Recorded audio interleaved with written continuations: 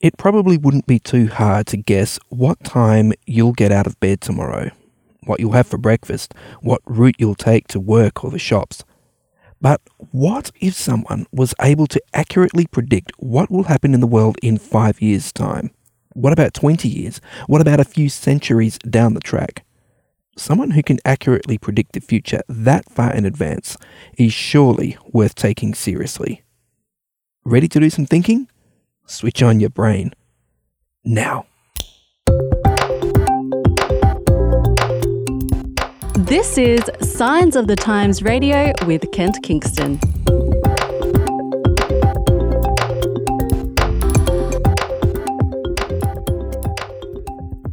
Yes, it's absolutely fantastic to have you with us this week on Signs of the Times Radio, and with me via Skype from beautiful Maryborough in Queensland is one of our authors, Mr. Nathan Tasker. How are you, Nathan?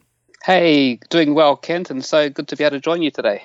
Excellent. And look, it's good to know that even if your good mate Anastasia Palaszczuk there in Queensland has been a little strict on crossing that border into Queensland, we are still able to chat via phone, via Skype, and obviously, via podcast and radio. This message is going all over Australia, borders notwithstanding.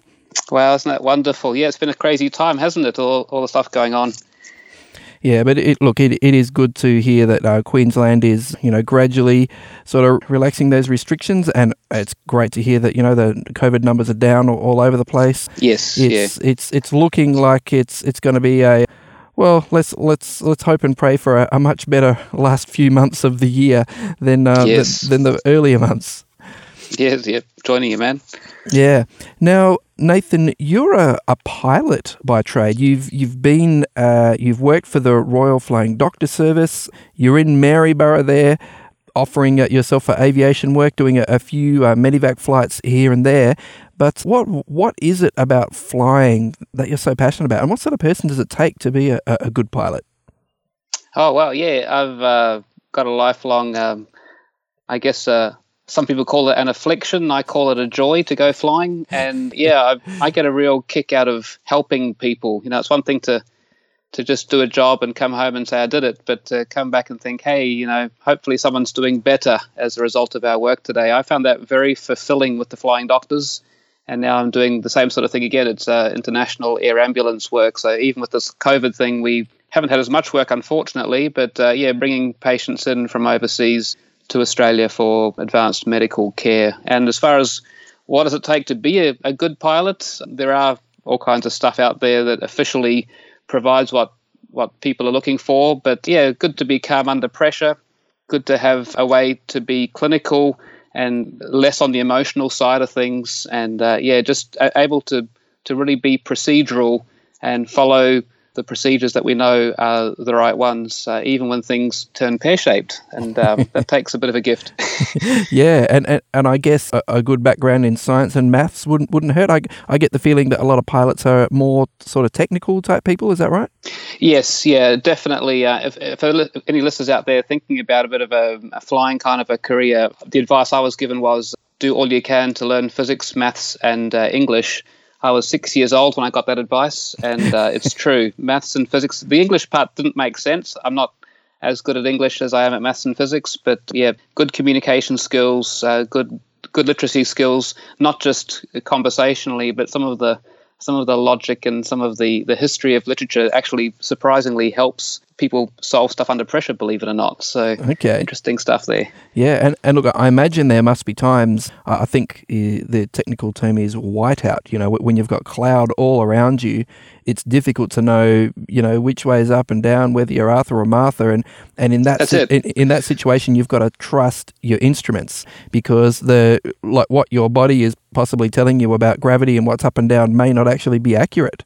That's right. And the tricky part is, as good as instruments are not infallible either. So as we are scanning the instruments, and we tell our students, or I was trained when I was a student as well, yes, obey the instruments, but you've also got to cross-check the instruments, because if two are saying one thing and the third one's saying another, we've got to figure out who to trust and who to believe. And that could be a good segue for us today. We can't just take things at face value and call it good. We've got to be discerning, and that's a hallmark of a good pilot. Yeah, well, that's right. And this is something that I've sort of, gathered from you over the last few years that I've known you, that you are a very logical, a very sort of scientific person, but you're also a man of deep Christian faith.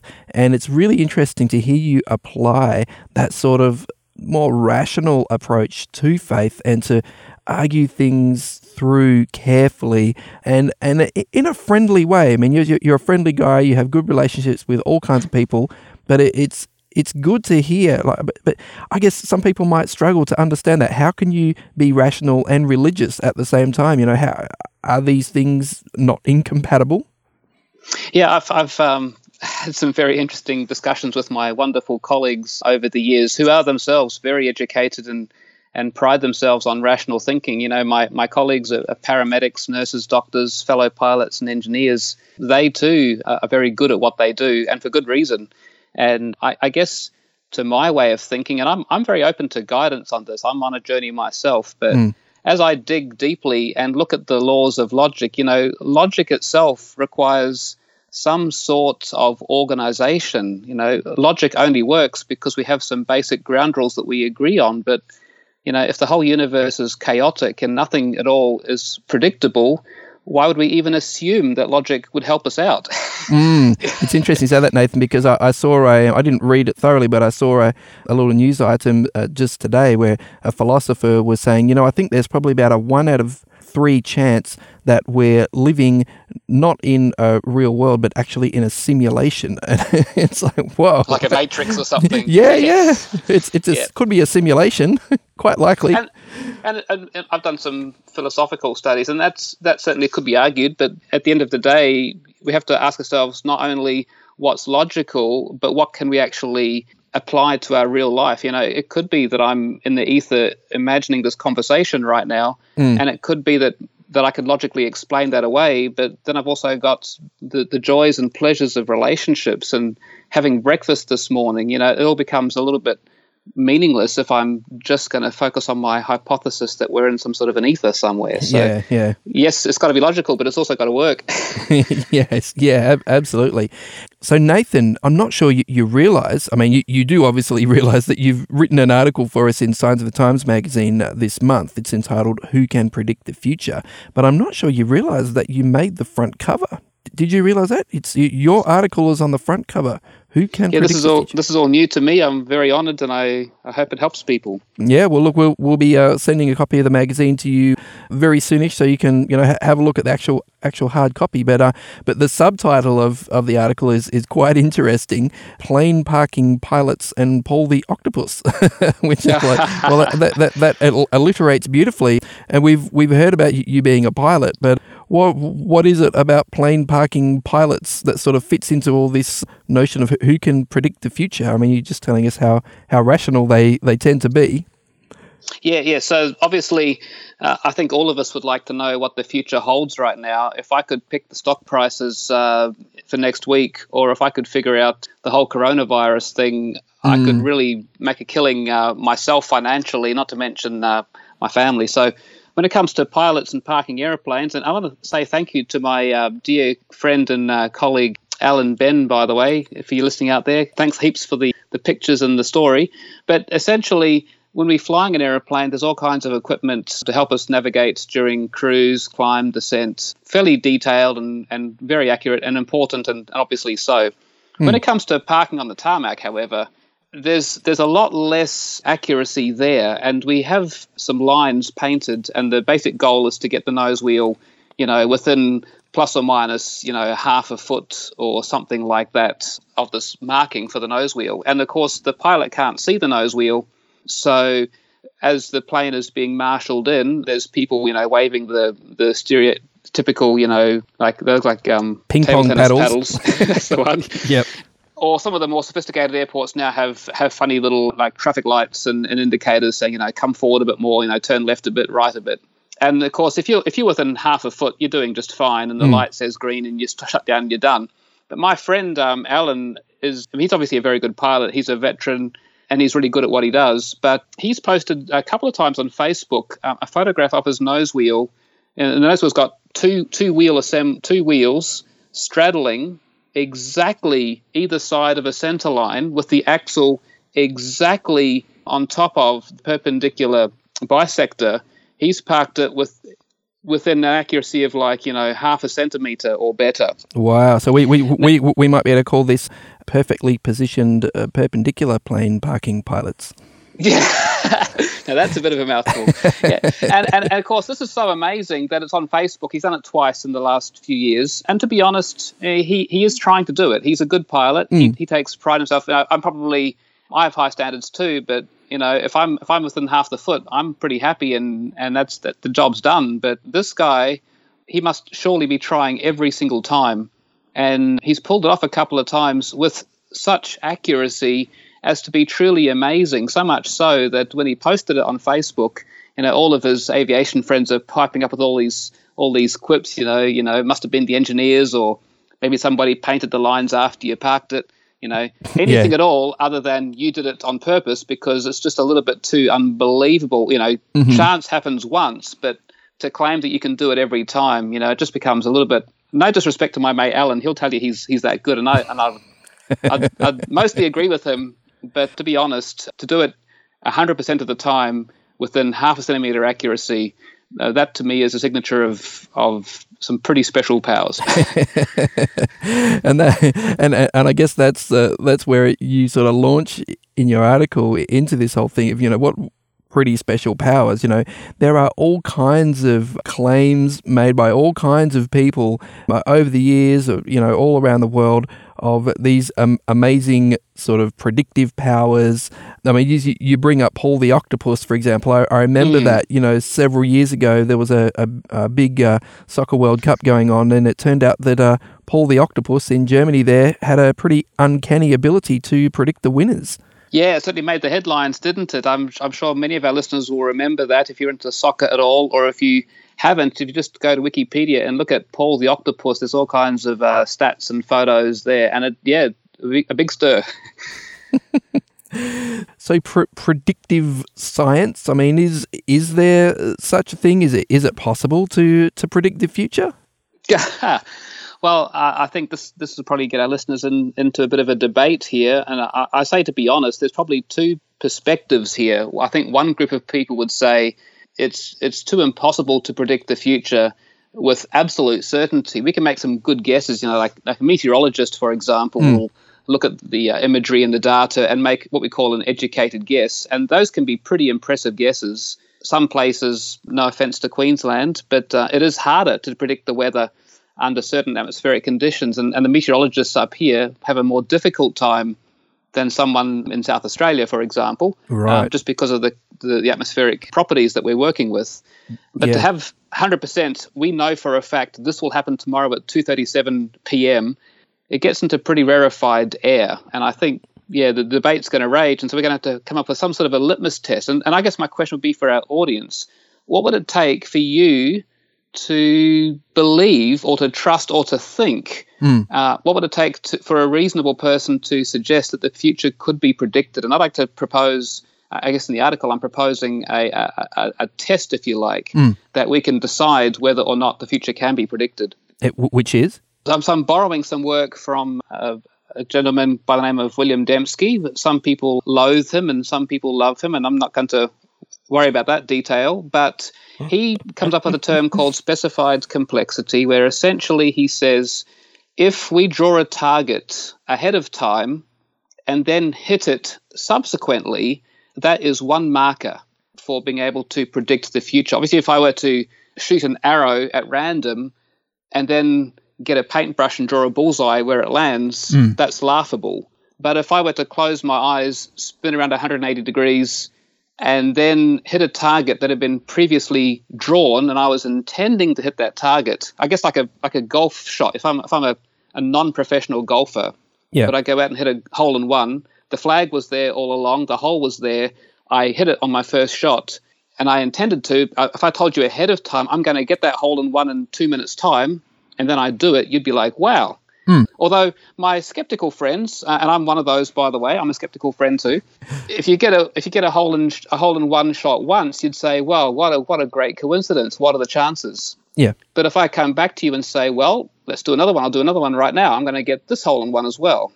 And my question to the audience is going to be, how many consecutive hole in ones will it take before you suspect something is up? If I went to the pokies in Las Vegas, for example, and not that I'm advocating this, I'm not a gambler, but theoretically speaking, if I were to pick the lucky numbers once, twice, 3 times, 27 times, my question, I guess, would be how many good guesses consecutive without any faults does it take before we get suspicious? And I guess that's right. That to me is a litmus test for the future. And if we can find someone who can do that, I think we are in rarefied air. My skeptics might say, well, it could be coincidence, but I put it back to you, at what point would you get suspicious? Yeah. Okay, well, I guess the obvious question to go from there is, well, has there ever been anyone who's been able to pull this off successfully? I mean, in your article, Nathan, you talk about a psychic by the name of Sylvia Browne. She wrote a book in 2008, and she made a prediction in that book. She said that around 2020, a severe pneumonia-like illness will spread throughout the globe, attacking the lungs and the bronchial tubes and resisting all known treatments. Almost more baffling than the illness itself will be the fact that it will suddenly vanish as quickly as it arrived, attack again 10 years later, and then disappear completely. I mean, a lot of people think, wow, how did she predict a severe respiratory illness in 2020? I mean, is that enough? I mean, that's a pretty... Is it a fluky prediction? How do you deal with that? Yeah, I think that's a great question, and I'd invite our listeners to have a think about that one. If you were to take this prediction on board, what would you do with it? Would you take it as a one-off hole-in-one kind of a lucky shot sort of a thing, or would you assume that this person had some sort of predictive power or connection with somebody that could? I'd be curious. To me personally, I'm a bit of a skeptic. So what I do and what I did with Sylvia, and I'm apologizing now, it's been a few months since I wrote that part of the article, but from memory, I seem to recall that I went through and had a look at some of her other work, some of her other predictions, and some of her other guesses about the future, and she is pretty amazing, and she's done a lot right. But if I remember correctly, and I apologize to the listeners ahead of time, but I seem to recall that she got a few key things wrong as well. And so for that reason, as impressive as some of her predictions are, given that they're not always 100% accurate, I'm sort of in the skeptical camp. If there's 95% accuracy but 5% inaccuracy, then I don't think she's really seeing the future in full. Maybe she's seeing the future in part, or maybe she's a brilliant weather forecaster. I'm open to suggestion on that. But to me, 100% is required if we're going to make the claim of that person can see the future. Okay, all right. And I think you mentioned in your article too that Paul the Octopus had a 85% strike rate, which is pretty good. Yeah. That's what I remember. And of course, if you look at certain parts of his predictions, I mean, there were runs where he was 100% accurate for the last 5 picks or whatever it was. If you narrow his guesswork down to a certain box, you can say that 100% is there. But when you look at the full range, he did make some predictions that came out the other way. And I think if we're going to evaluate a claimant, we have to look at the whole picture. Otherwise, I mean, maybe I could tell you I'm Superman, for example, and I could prove with a couple of tricks, but you want to get to the bottom of it before conceding that I'm really that good, if indeed I am. Yeah, I mean, Paul the Octopus, for example, I mean, if you're calling a series of football games, for example, I mean, it's basically similar to flipping a coin, isn't it? So you have 5 games in a row, you predict the outcome successfully 5 times in a row. I mean, that's pretty much equivalent to flipping a coin and getting 5 heads in a row, which is something that's entirely conceivable, really. Yeah, sure. It's unlikely, but it is conceivably possible. I guess it'd be more amazing if we, using the heads tails analogy, if I were to flip 100 coins and I were to tell you in advance of the flipping, I'm going to guess 100 times correctly what's going to happen. and it's going to be heads, by the way, 100 times, you might be looking at that coin and thinking, hang on, has he weighted it somehow, or is it magnetic? Or there's going to be some suspicion there, because a normal person wouldn't be able to do that, I would suspect. I think our listeners would probably suggest that at least. Okay, all right. So look, let's get to the nub of the issue, because you do in your article, Nathan, you suggest that there has been someone who made some incredible predictions and made a number of them, and they were all 100% fulfilled. And that is the biblical prophet Isaiah, who wrote the book of Isaiah. So can you give us a bit of an introduction there and tell us, what were the predictions? How were they fulfilled? What gives you the confidence? Sure. Well, I guess back to the archer pulling back the bow and shooting the arrow, it's really important to make sure the target is drawn before the arrow is let loose, because if you have the arrow shot and then draw a target where it lands, of course you're going to say, what a bunch of rubbish. So the interesting thing is we have the Isaiah scroll, and I'm specifically referring to the 1Q Isaiah 1 scroll, the Great Isaiah scroll, which is in the shrine in Jerusalem. This particular scroll has been dated uncontroversially by people who don't share my worldview to between 300 approximately and about 100 approximately BC. And it's been dated multiple times, both paleographically, that means looking at the shape of the letters and how they're put together, the handwriting style, if you like, and also radiocarbon dating. And both of those are seen to be fairly reliable. Both give us this range of dates. And so we know when the target was drawn. This may not be the earliest time the target was drawn, but we have this piece of papyrus in our hands today, which definitely predates the events we're going to talk about. Right. And there's no debate about that. But there's evidence that it is a copy, and the actual original was written a few centuries even before that.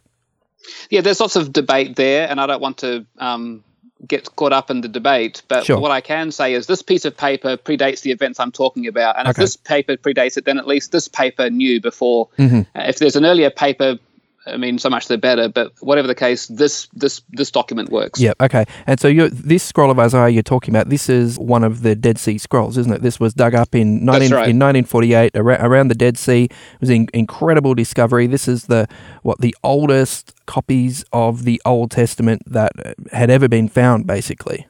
I think so. There could be some debate there, but certainly the tradition was about 1000 AD before these scrolls were found, and these scrolls really give us, certainly in the case of the Isaiah scroll, the oldest Masoretic text version of the scroll, which is significant to scholars. Okay, all right. So what did Isaiah predict in this scroll? Well, there's a whole bunch of specific predictions for various nations, and some of those have been argued by some to have been written after the fact. I'm not going to focus on those today. I'm happy to take that on board. But what I can point to is I can point to some specific predictions that we do know predated events that we do have good reason to believe happened. And specifically, and I borrowed this from a friend of mine, Matt, at agapeBiblestudies.com, he's come up with 20 messianic predictions that talk about this Messiah that would come, that would make a huge impact on the world and would have certain properties or criteria, and specifically, just quickly, that this person would be born of the Davidic line, would have a Galilean ministry, his way would be prepared by somebody ahead of him that would meet certain properties, i.e. like a voice of one crying out in the wilderness. This Messiah would be spat upon and struck. This person would be exalted, would be disfigured, would be widely rejected. So my disbelieving friends say, I don't believe this guy. That's predicted in that scroll as well.